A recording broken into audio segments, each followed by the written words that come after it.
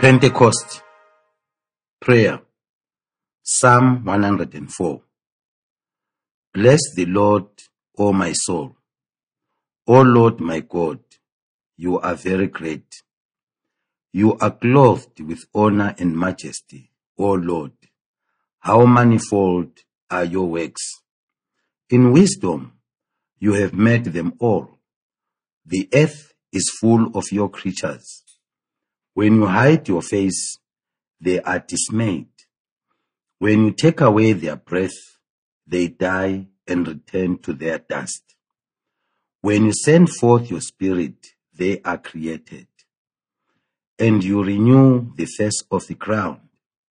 May the glory of the Lord endure forever. May the Lord rejoice in his works. May my meditation be pleasing to him, for I rejoice in the Lord. Reading the Word. First reading, Acts chapter 2.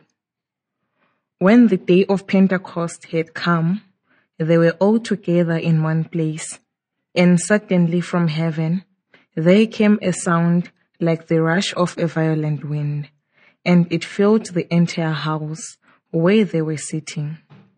Divided tongues, as of fire, appeared among them, and a tongue rested on each of them. All of them were filled with the Holy Spirit and began to speak in other languages, as the Spirit gave them ability. Now there were devout Jews from every nation under heaven living in Jerusalem. And at this sound the crowd gathered and was bewildered, because each one heard them speaking in the native language of each. Amazed and astonished, they asked, "Are not all these who are speaking Galileans? And how is it that we hear, each of us, in our own native language?"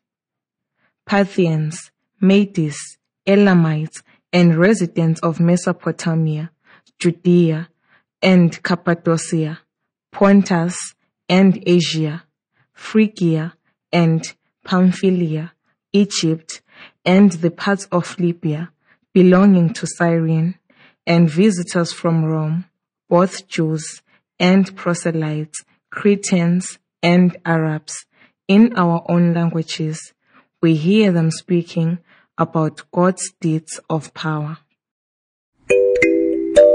Second reading, Galatians chapter 5. Live by the Spirit, I say, and do not gratify the desires of the flesh. For what the flesh desires is opposed to the Spirit, and what the Spirit desires is opposed to the flesh. For these are opposed to each other, to prevent you from doing what you want. But if you are led by the Spirit, you are not subject to the law. Now the works of the flesh are obvious: fornication, impurity, licentiousness, idolatry, sorcery, enmity, strife, jealousy, anger, quarrels, dissensions, factions, envy, drunkenness, carousing, and things like this. I am warning you, as I warned you before. Those who do such things will not inherit the kingdom of God. By contrast, the fruit of the Spirit is love, joy, peace, patience, kindness, generosity, faithfulness, gentleness, and self-control. There is no law against such things, and those who belong to Christ Jesus have crucified the flesh with its passions and desires. If we live by the Spirit, let us also be guided by the Spirit. Gospel. John chapter 15. Jesus said, When the Advocate comes, whom I will send to you from the Father, the Spirit of truth who comes from the Father, he will testify on my behalf. You also are to testify because you have been with me from the beginning. I still have many things to say to you, but you cannot bear them now. When the Spirit of truth comes, he will guide you into all the truth, for he will not speak on his own, but will speak whatever he hears, and he will declare to you the things that are to come. He will glorify me, because he will take what is mine and declare it to you. All that the Father has is mine. For this reason, I say that he will take what is mine and declare it to you. Hearing the word.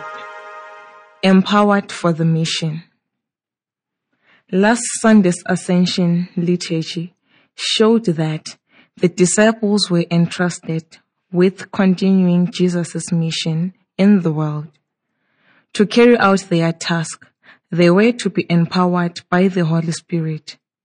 Pentecost continues with this theme, presenting the coming of the Holy Spirit upon the disciples and the beginning of the church.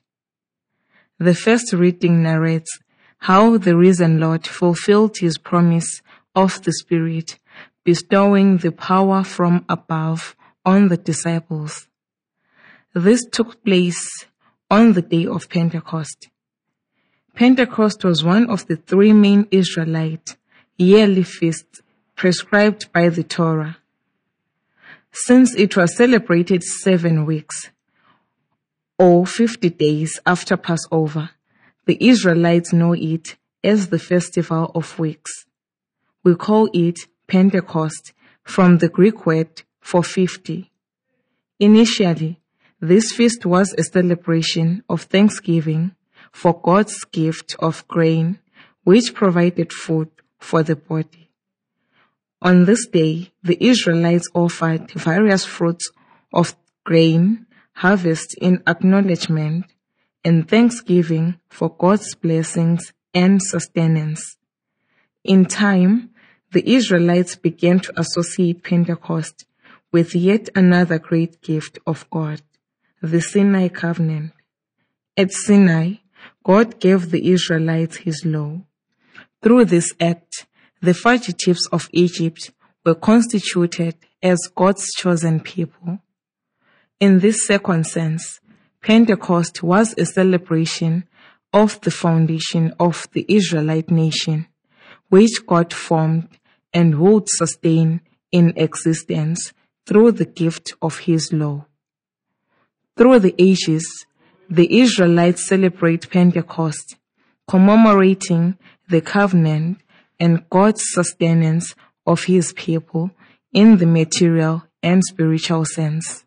Another significant aspect of the Sinai covenant for our understanding of Pentecost is the manner of God's appearance to the Israelites at Sinai. Exodus chapter 19, verses 16 to 19, reports that God's presence was manifested through the visible and audible signs of fire, blast of trumpets, violent shaking, and thunder. This resembles strikingly the report in the book of Acts, where the Holy Spirit descends accompanied by a sound like the rush of a violent wind, in the form of tongues as of fire.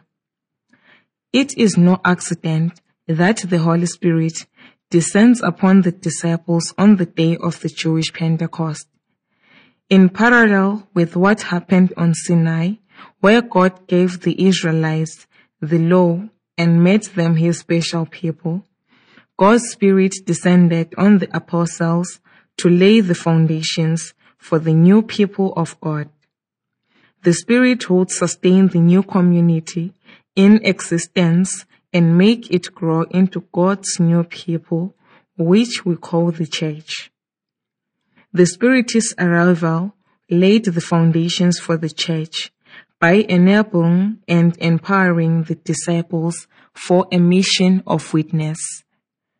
The disciples are given the gift of speaking in various languages, which the people of all nations gathered in Jerusalem could understand.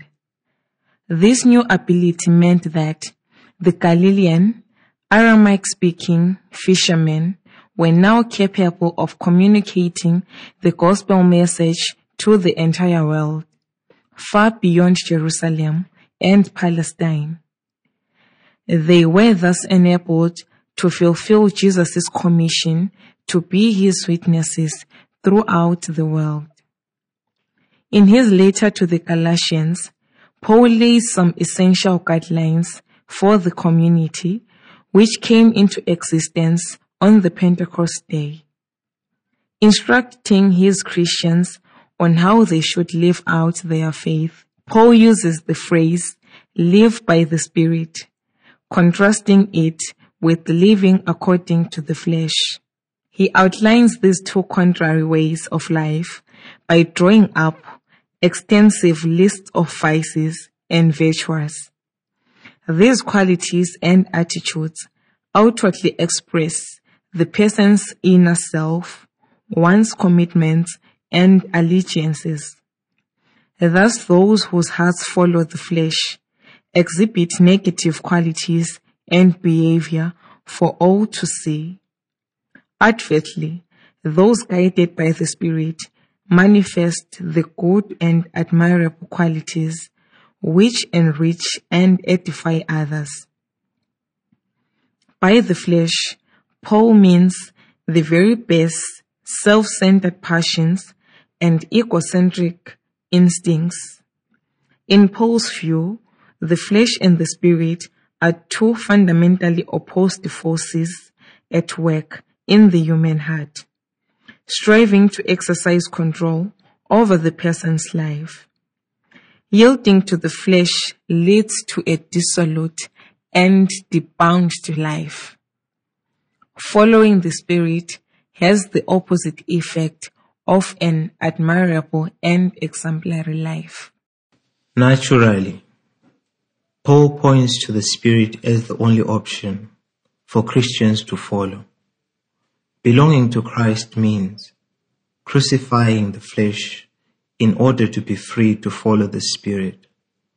For Christians, the Spirit is the new law for life, which they follow as God's people. In Paul's understanding, Pentecost would have been equivalent to the Sinai covenant. The Israelites on Sinai received God's law as the rule for life. On Pentecost, the believers received God's Spirit to empower and guide them through life. Today's words of Jesus come from his farewell speech to the disciples at the Last Supper. This speech was like Jesus' testament, containing his last instructions. Significant among these instructions are statements on the Holy Spirit, whom Jesus calls the Advocate. The Holy Spirit would play a twofold role in the lives of the disciples and the church.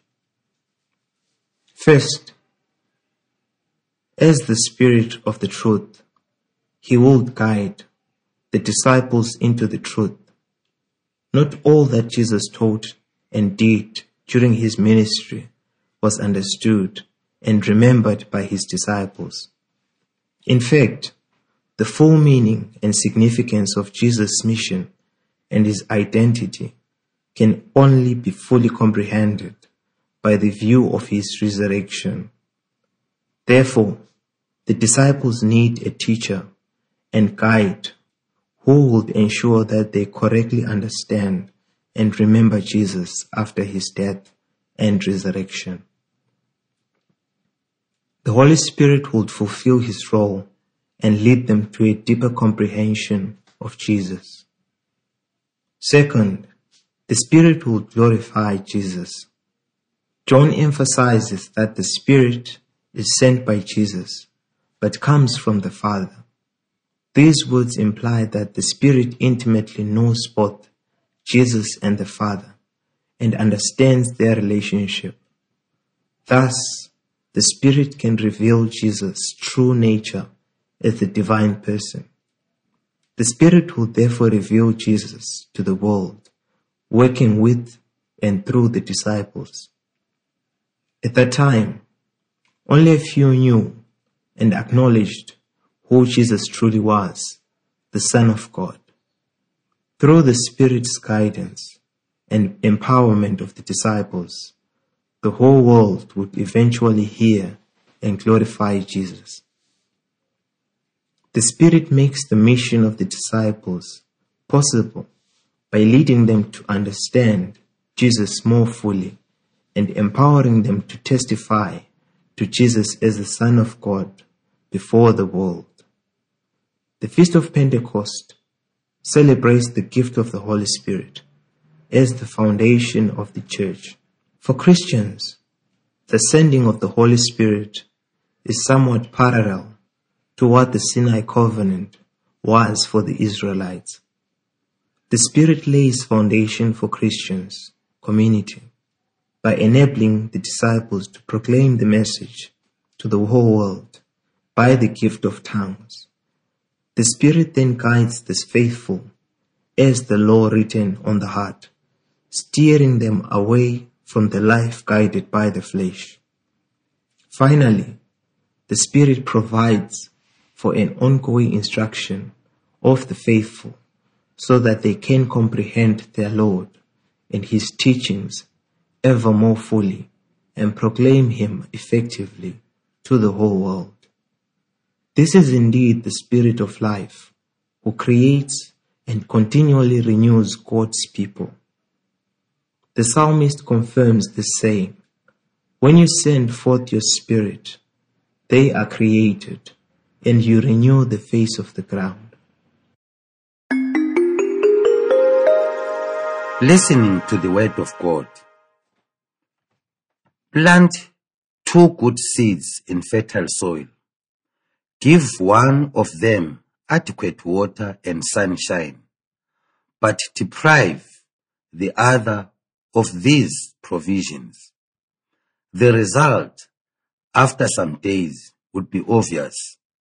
The one that received sufficient water and sunlight would sprout and bear fruit, whereas the other, though a good seed too, would perish in the soil.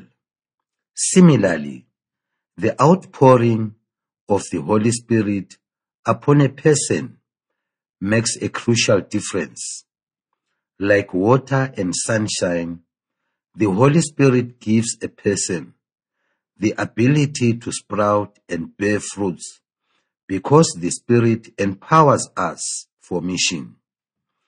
Paul writes about the fruit that manifests itself in the lives of Spirit-filled persons. He writes, "The fruit of the Spirit is love, joy, peace, patience, kindness, generosity, faithfulness, gentleness, and self-control." Clearly, there is a connection between the outpouring of the Holy Spirit and virtuous living. One cannot claim to be filled with the Holy Spirit without showing corresponding virtues. The manifestation of virtues in a person's life is what makes one a powerful witness. There is a saying that the beauty of a peacock speaks for itself. A virtuous person does not need to scream to bring about conversion. His or her very life is potent enough to lead others to Christ. When the Holy Spirit descended upon the disciples with power, they received the ability to communicate. All of them were filled with the Holy Spirit. and began to speak in other languages as the Spirit gave them ability. They spoke under the inspiration of the Holy Spirit. In the same way, when the Holy Spirit takes charge of our lives, He gives us abilities. We are empowered to exercise what is often referred to as the gifts of the Holy Spirit. The abilities that the Holy Spirit gives are at the service of the gospel and not for selfish or egocentric purposes. This point is expressed in the reaction of the crowd that had gathered, coming from different parts of the world. In amazement, they retorted, "In our own languages, we hear them speaking about God's deeds of power." It is therefore unfortunate when sometimes we hear or read about so-called men and women of God charging a fee for the exercise of an ability they claim they have received from the Holy Spirit.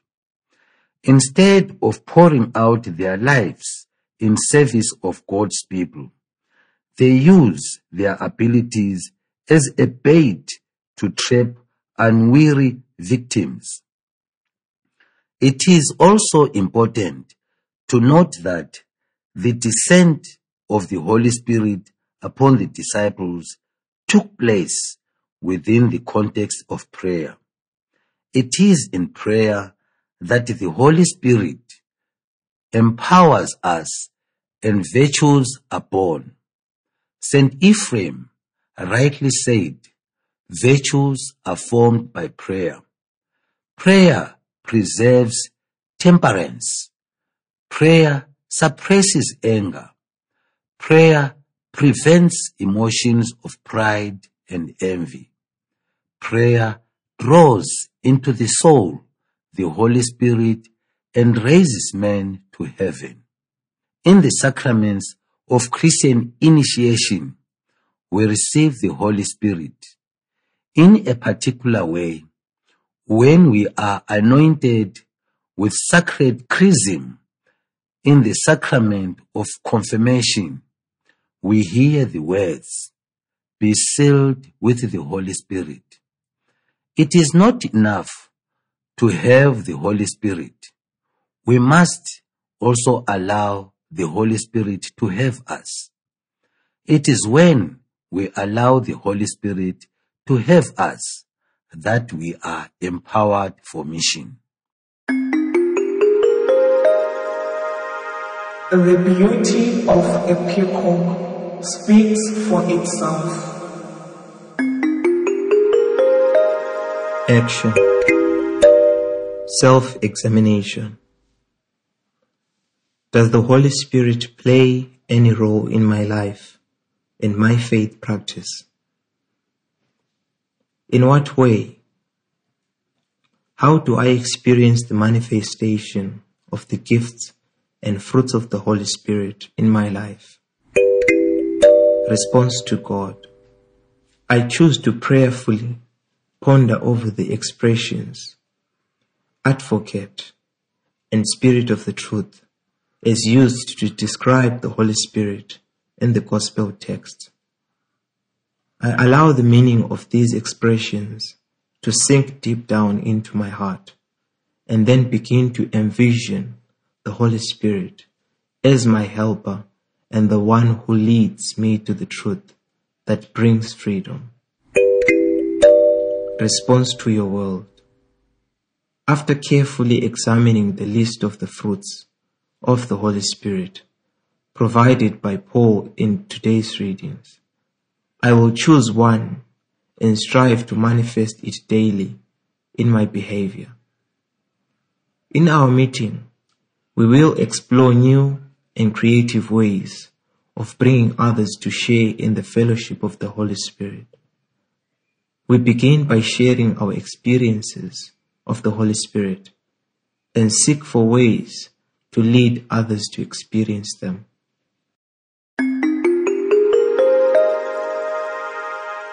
Come, Holy Spirit, Spirit of truth.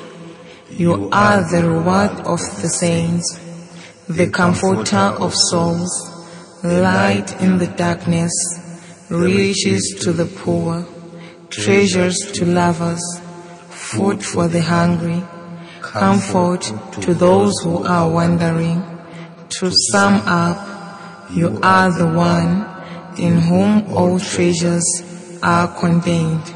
Come, as you descend upon Mary, that the Word might become flesh. Work in us through grace, as you worked in her, through nature and grace. Come, food of every thought, fountain of all mercy, some are all purity. Come, consume in us whatever prevents us from being consumed in you.